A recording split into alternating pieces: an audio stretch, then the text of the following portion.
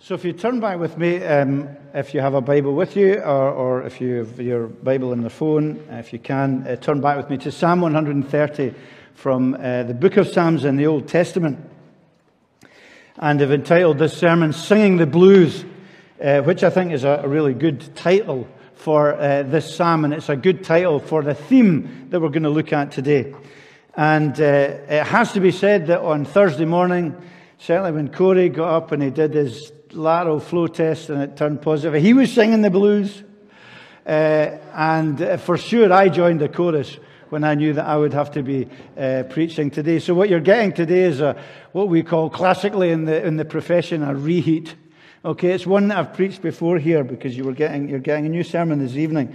But I'm too decrepit to do two new ones in that space of time. So you're getting one that we've actually looked at before, but I'm going to say something about that very briefly, which is it's really valuable to defend myself here. It's very valuable to repeat things biblically, and that's because some of us, all of us to one degree or another, but some of us maybe more than others tend to forget. I was on a call a week last Tuesday for ministers in the church. It was a kind of webinar for all ministers, and Neil McMillan was speaking at a part of it anyway on a healthy church. Now, I'm hoping he'll come and do that here. It was really very inspiring. But at one point he mentioned something that he had remembered in a sermon that I'd preached here when they were here in the congregation, and it was about Jesus and Judas. And I had absolutely no recollection whatsoever of what I said or of preaching that particular sermon. But I'm glad that he remembered. And then when I was on Thursday, when I was looking for a sermon in the theme of the Psalms, which we were looking at, and particularly the Psalms, the latter Psalms from Book 5, which we're looking at particularly this week and finishing next week with the last Psalm, I was looking back and I found... I went back to, because everything's very well structured and organized, and I went back and I found Psalm 130, and I thought, that'll be a good psalm. That fits in well. And then I looked, and the one before it was Psalm 124, which I preached here on the 17th of May, 2018. And that was the sermon I preached last week. Well, it was the same psalm that I preached last week. And what was really interesting, this is just a complete aside, I think, but it was very interesting that I'd forgotten I'd preached that sermon. I'd forgotten I'd preached on Psalm 124. You're getting my pre-senility story here. But when I looked at it, what I was amazed at was that it was a completely different sermon. It took a completely different angle. It looked at different truths from that psalm, and it was very different from the one that I preached last week. Which I think is always interesting, because it reminds us that when we go to Scripture, it's not just a one-size-fits-all, and it's not just one message that's complete.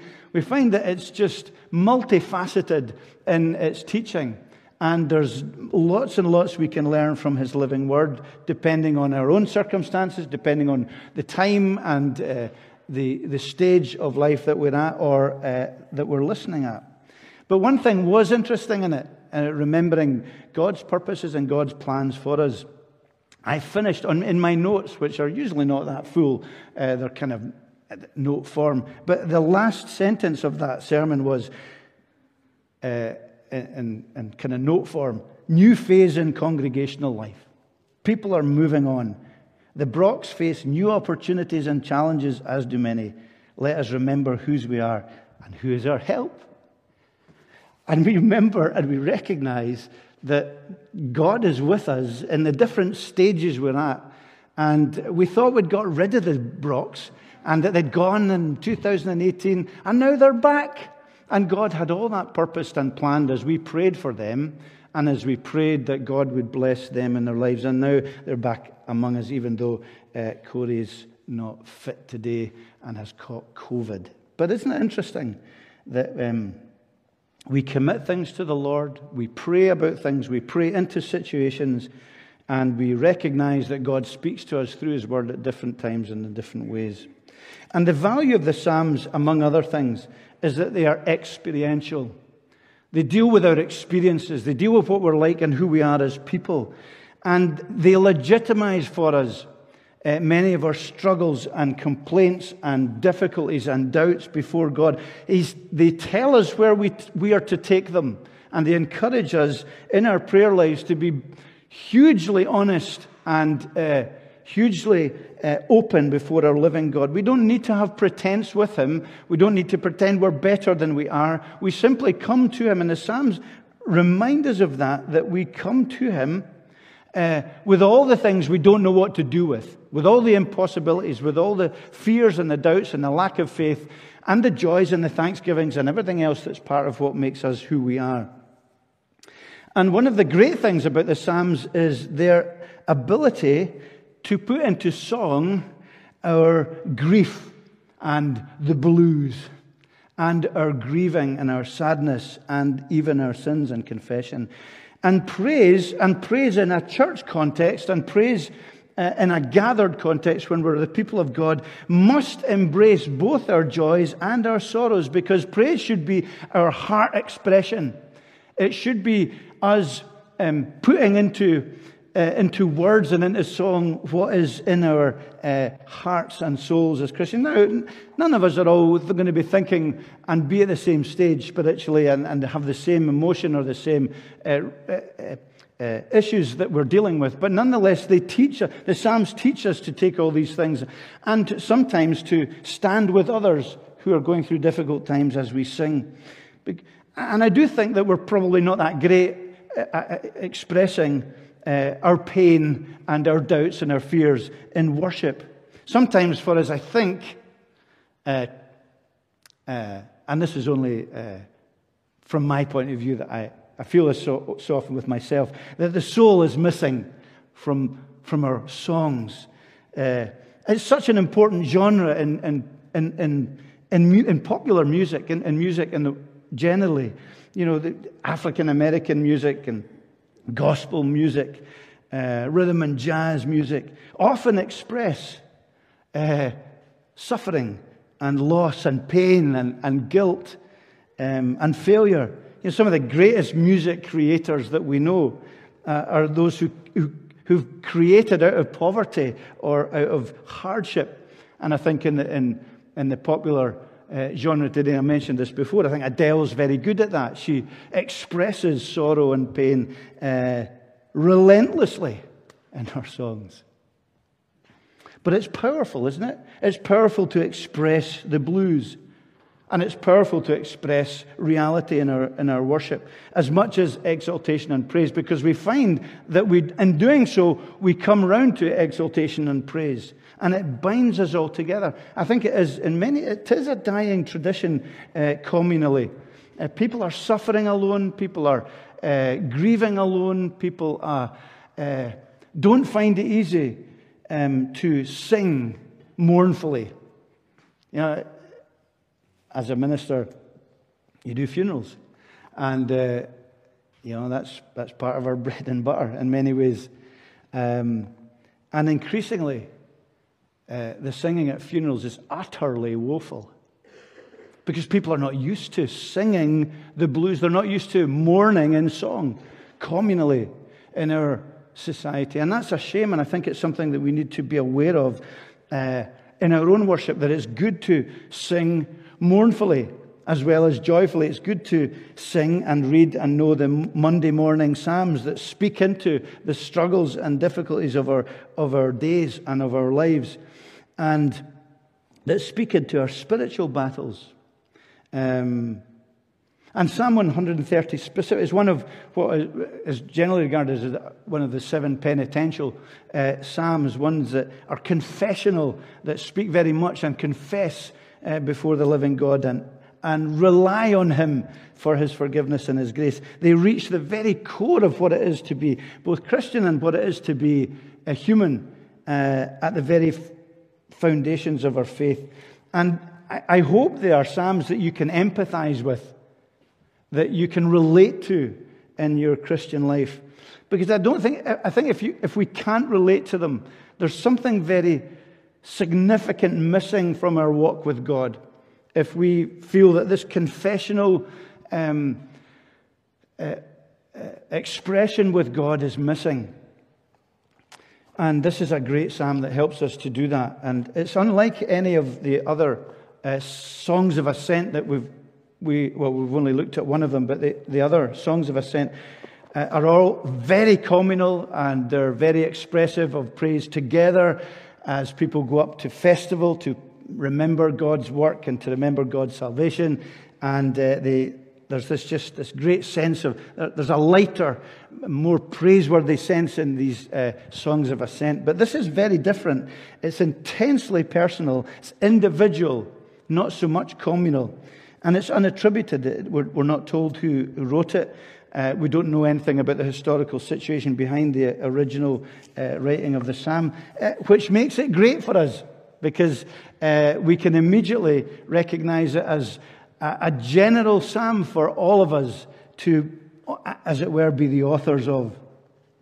And you sense that as this psalm would have been sung on the way up to Jerusalem to the times of worship and festival, it's as if, as they're getting nearer Jerusalem, they seem to remember, or this individual seems to remember, the holiness of God and recollects their position before God like there's nobody else in the world but them and God.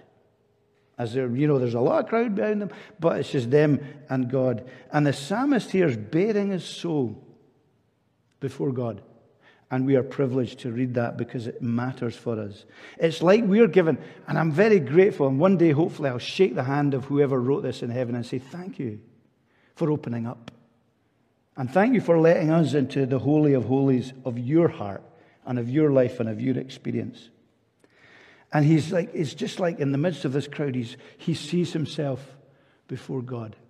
And I wonder, on a very rare occasion, has it ever been like that for you in church?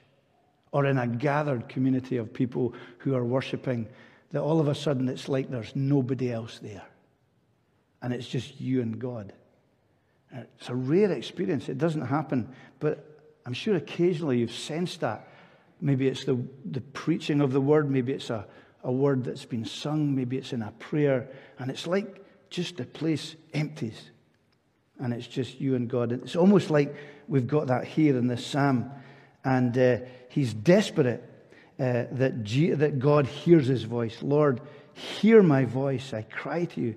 Let your ears be attentive. Please hear me to the voice of my cries. And that is what really is the essence of this psalm, is that the psalmist isn't concerned about what anyone else hears, because he realizes and he recognizes that in the depths of his spiritual condition, where he feels guilty and sinful before God, he longs for God to hear his cry. And that is the essence of our faith, is a one-to-one, eyeball to eyeball, as it were, relationship with the living God. And the best church experience in the world won't do it for you. The best Christian friendships won't do it for you.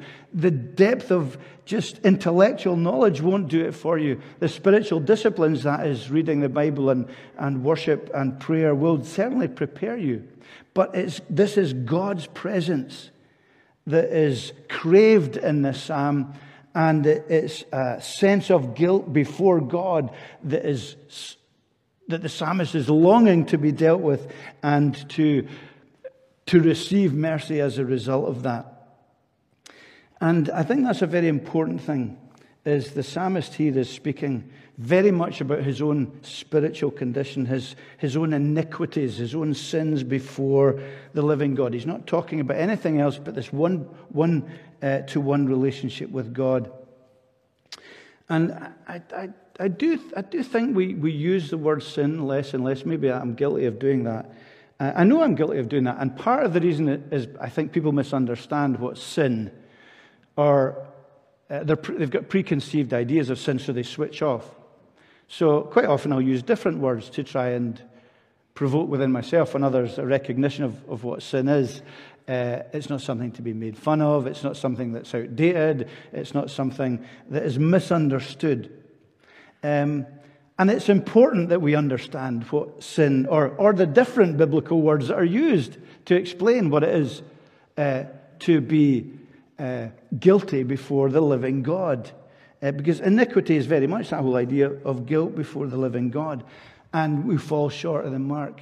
We fail to love as he commands us to love. We break his laws of love against him and against one another. And there's lots of different expressions and different explanations behind what sin is. But I think there is a danger today of recognizing sin in a therapeutic way. What you might call therapeutic moralism. That basically we see wrongdoing and we explain sin in terms of our own self-healing. Oh, we've done something bad. It's not good for us. We're diseased. We need healed. And that's an emphasis that is significant. And I've probably used that particular emphasis a lot. Or maybe we just think, if I deal with this, then that'll be better for me and better for the people around me. So there's a kind of therapeutic moralism about it. It's a therapy. We look at it as something that needs to be dealt with. It's something that we can put right in our lives, and we feel good about ourselves. And there's a critical element missing, and that is God. That is our relationship with God. That sin, more than all the damage it does to ourselves and others, sin is a broken relationship we have with God. And it's that Psalm 51 that we were singing earlier. Against you only have I sinned and done what is evil in your sight. And yes, it has huge implications for everything else in life, but the core, the very basis of it, is recognizing that it is God who we offend when we sin. It's God that we are broken in relationship with, and it is in Christ alone that can be healed. So the psalmist is very much recognizing that it's crying out to the Lord, this saving God, and he's desperate longing for God's attention, for God to hear him. And you can hear almost, can't you, the intonation and the inflection behind this cry. This is a cry. This is not a polished theological entrance into the presence of the Holy of Holies. This is a desperate person's cry for forgiveness because their life is a mess and they feel distant from their God. And it's heartrending, isn't it? Out of the depths, I cry to you. And we know, and if you've been here before, you know that we often talk about what the Old Testament writers, and the psalmist particularly, think about water and think about the sea. It's always that place of danger and separation. There's so many references to the sea and to the depths and to the darkness and to the wildness of the seas. And that was often, as it was referenced spiritually for them, it's a really strong spiritual emblem in the Psalms. It was a bad place. They were afraid of the sea. They weren't good sailors. They weren't good swimmers, as it were. And it spoke of spiritual darkness and foreboding. And that's where the psalmist feels. He feels in the depths. He feels in darkness.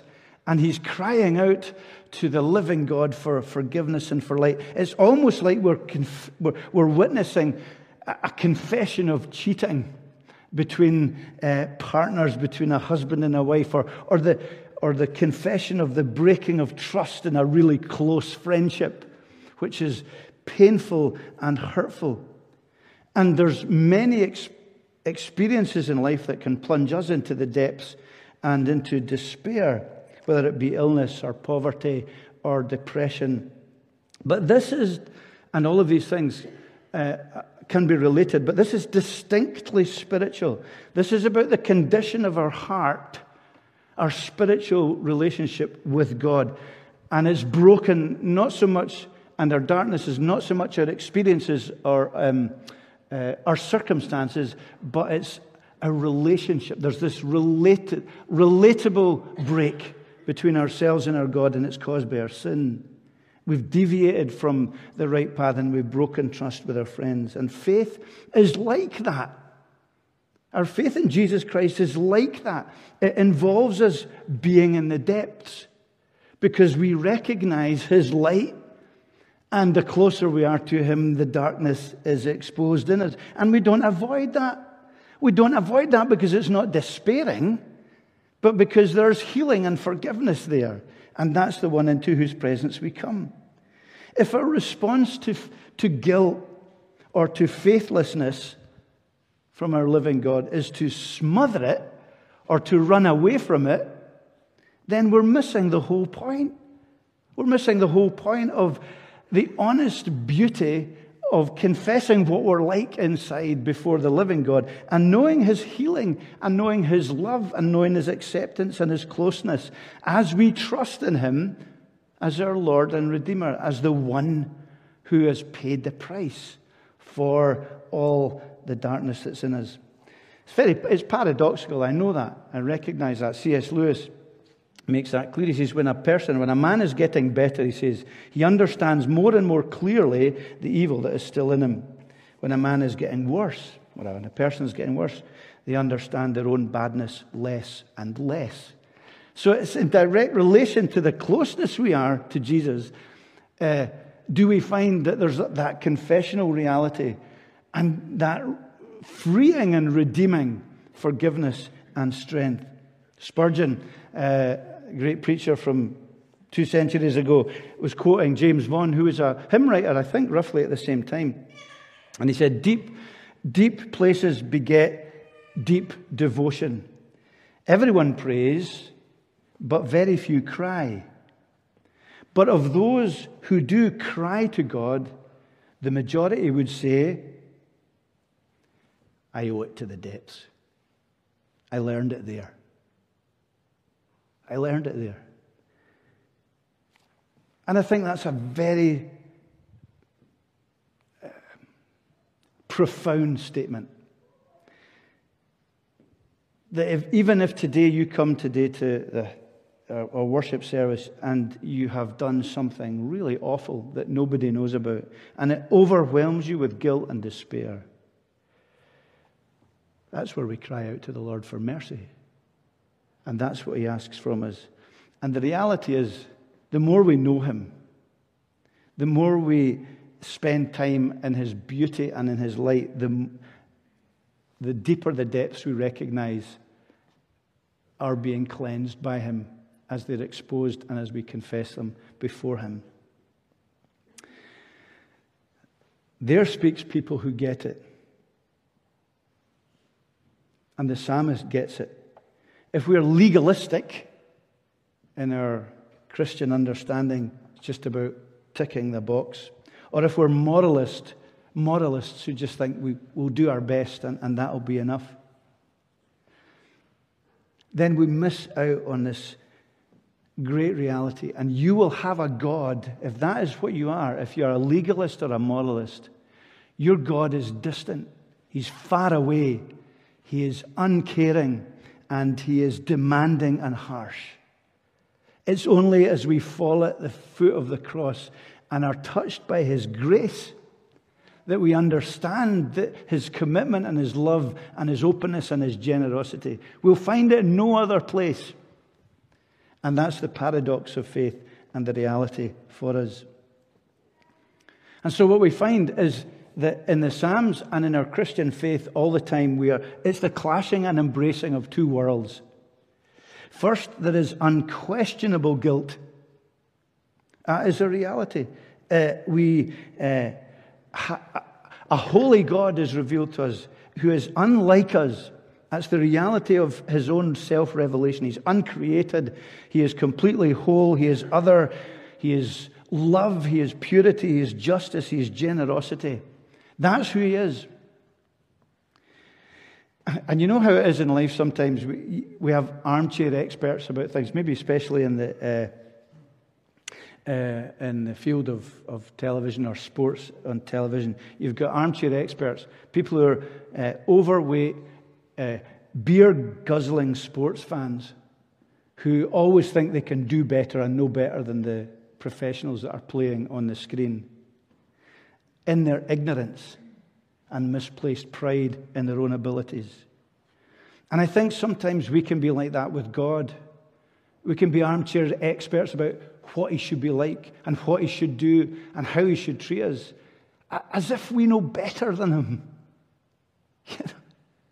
And that is such a challenge for our misplaced pride and our ignorance, that He's come as the living, holy God, and he has been nailed to a cross. And somehow we think he can do better. And it's as we sometimes realize that the ugliness and darkness of our own motives and our own hearts before him, even for ourselves and maybe sometimes for the way we treat other people, is challenging and is exposing. And so we look for God to expose our hearts, because within that there's healing, isn't there? As our relationship with him grows and as our forgiveness is experienced. So there's definitely unquestionable guilt in this paradox and this clashing of two worlds. But there's also unimaginable redemption. Let your ears, verse 2, be attentive to the voice of my pleas for mercy. For if, Lord, you should mark iniquities, who can stand? But with you there is forgiveness, that you may be feared. There's just this great, unimaginable mercy. There is forgiveness whenever we go to the living God, for healing and for strength. That's the vitality and the centrality of repentance in our lives. I think often it's too little a part of our Christian lives, and yet it's so important. It's hard to conceptualize how much we need the living God in our lives. And it's hard to understand what hell is like and what Calvary is like together, because they are both the same thing in many ways, where he takes our forsakenness and our darkness, and it is our sins that have put him there. And it's entering into that in many ways, and seeing ourselves and seeing the cost, and yet looking at the tremendous love and mercy and peace of realization. And I must go back and look at that sermon on Judas. Unimaginable redemption and this great new reality which comes out of this confession, where the psalmist says, I wait for the Lord, my soul waits in his word. I hope my soul waits for the Lord more than the watchman I wait. So there's this great new reality as we confess our need before him and our sin before him. There's this great hope in his promise and in his truth and in this saving character that all the people are going up to Jerusalem to remember in the three different festivals, salvation and provision by God right through in the Old Testament, as we looked at last week. And it's as if as they're walking up, maybe at the early morning, they're seeing the watchmen that are on the ramparts of the walls of Jerusalem, and they're thinking of these watchmen, and they're saying, well, I've got to wait on the Lord like that, because I know that the morning is coming, and I know that comes from his forgiveness and from his grace. And there's that repeated emphasis, which so often happens in Scripture. Sometimes we feel like these watchmen, don't we? You're kind of sleepless. You're restless in your life. Your mind, it must have been hard for them that their mind were playing games with the half light of the morning. And was there people coming? What was the enemy doing? And as they got exhausted, as their eyes went heavy, as they craved that morning to come, then he sees that and experiences the Christian life like that. In our Christian lives, there's this constant need to wait on the Lord and recognize that his answers come, his promises are true, and we depend on him and seek to know him and love him greater. And the response of that is shared testimony. And with this we finish verses 7 and 8, the last two verses. O Israel, hope in the Lord, for with him is steadfast love, with him plenteous redemption. He will redeem Israel from all their iniquities. It's like they're snapped out of that completely individual place where they have been in thinking of themselves with God, and they're back on the road with their companions. And there's this shared testimony of what God has done. That's one of the reasons we gather together, because we share testimony, and we are not called to be isolate Christians. We're not called to walk this road on our own. Yes, there will be an emphasis in times when we feel there's only me and God in the whole universe, but it is to bring us to that point of confession and forgiveness and assurance of his great love and his great care for us. And we then share that relief from despair with others in our lives. There's this great hope that we're to have in the Lord. Hebrews speaks of it as that sure and certain hope, not a wispy, kind of vague hope. You know, we've talked about that a lot. As we understand what he reveals and what he says for us and what his promises are. It's interesting. Preacher, heal yourself. Last Sunday we mentioned that Psalm 124. And if you remember, that Psalm had two great calls. One, this need for help. Lord, help me. And there was also a recognition that the Lord is on my side. And that was last Sunday morning. Now on Monday, and Monday in particular, and I'll not go into anything here, but I felt really anxious on Monday morning for a variety of reasons. And something I very rarely experienced, to be honest. But I had physical symptoms with that as well. With that anxiety. Lots of different things that happened. Anyway. But what I thought was, well, listen, preacher, apply the truth that you've heard, that you've preached yesterday about the Lord being on my side, the Lord being my help. And I cried out and I called out because I recognize that it's far too easy to know these things in our head and not believe them in our hearts and apply them in our lives. It's not fable and it's not make-believe and it's not just trying to feel better about ourselves. It's a living relationship with a God who is on our side and who promises to be our help. Now, that's not an easy fix. That's not to say that the reasons for anxieties go away, but it gives us a different perspective. And the physical symptoms went. The reasons for the anxiety were still there. But I knew that God was on my side, and I knew that he was my help to take me through. And here I am, a week later. Because God has been my help. And he is that steadfast love for us. That great word there, steadfast love, covenant love for us. You know, he says, you have my word. You have my word as I trust in you, as you trust in me. His resolute will. It's not a capricious, emotional attachment to us. It's sealed in the blood of his Son that he wants us to cry out to him for forgiveness and hope. It's the settled reason of God the Father, God the Son, God the Holy Spirit that we spoke about to the children in the character of who God is. And it's a message of forgiveness. For with you there is forgiveness. And you redeem Israel. Redemption, forgiveness, different words. We tap into that deep-seated recognition of God's forgiveness. Now we can ignore or we can reject the whole idea of guilt if you want. That's what many people will tell us to do. But guilt is only bad if it's not real. And it's only bad if there's no forgiveness. But with God there is great forgiveness. And we need to share it and live it honestly within the church and testify to it within the world. So let's not, as we rise from our time together, be armchair experts about God, judging or thinking that we could do better or know better.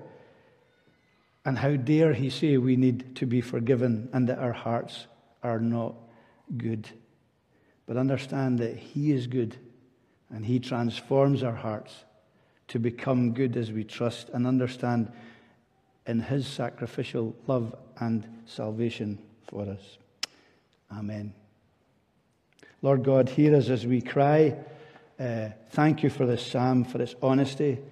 Thank you that you don't demand of us to be better than we could ever be. That you don't ask us to jump through hoops to be in relationship with you. You've seen us. You know us. We're a mess. And yet you've come and you've said, I love you.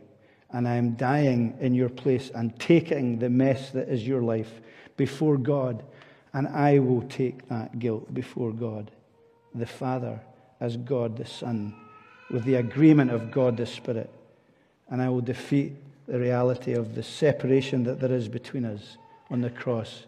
And in resurrection, which we look at tonight, we pray that we would realize forgiveness and life and relationship unparalleled. Amen.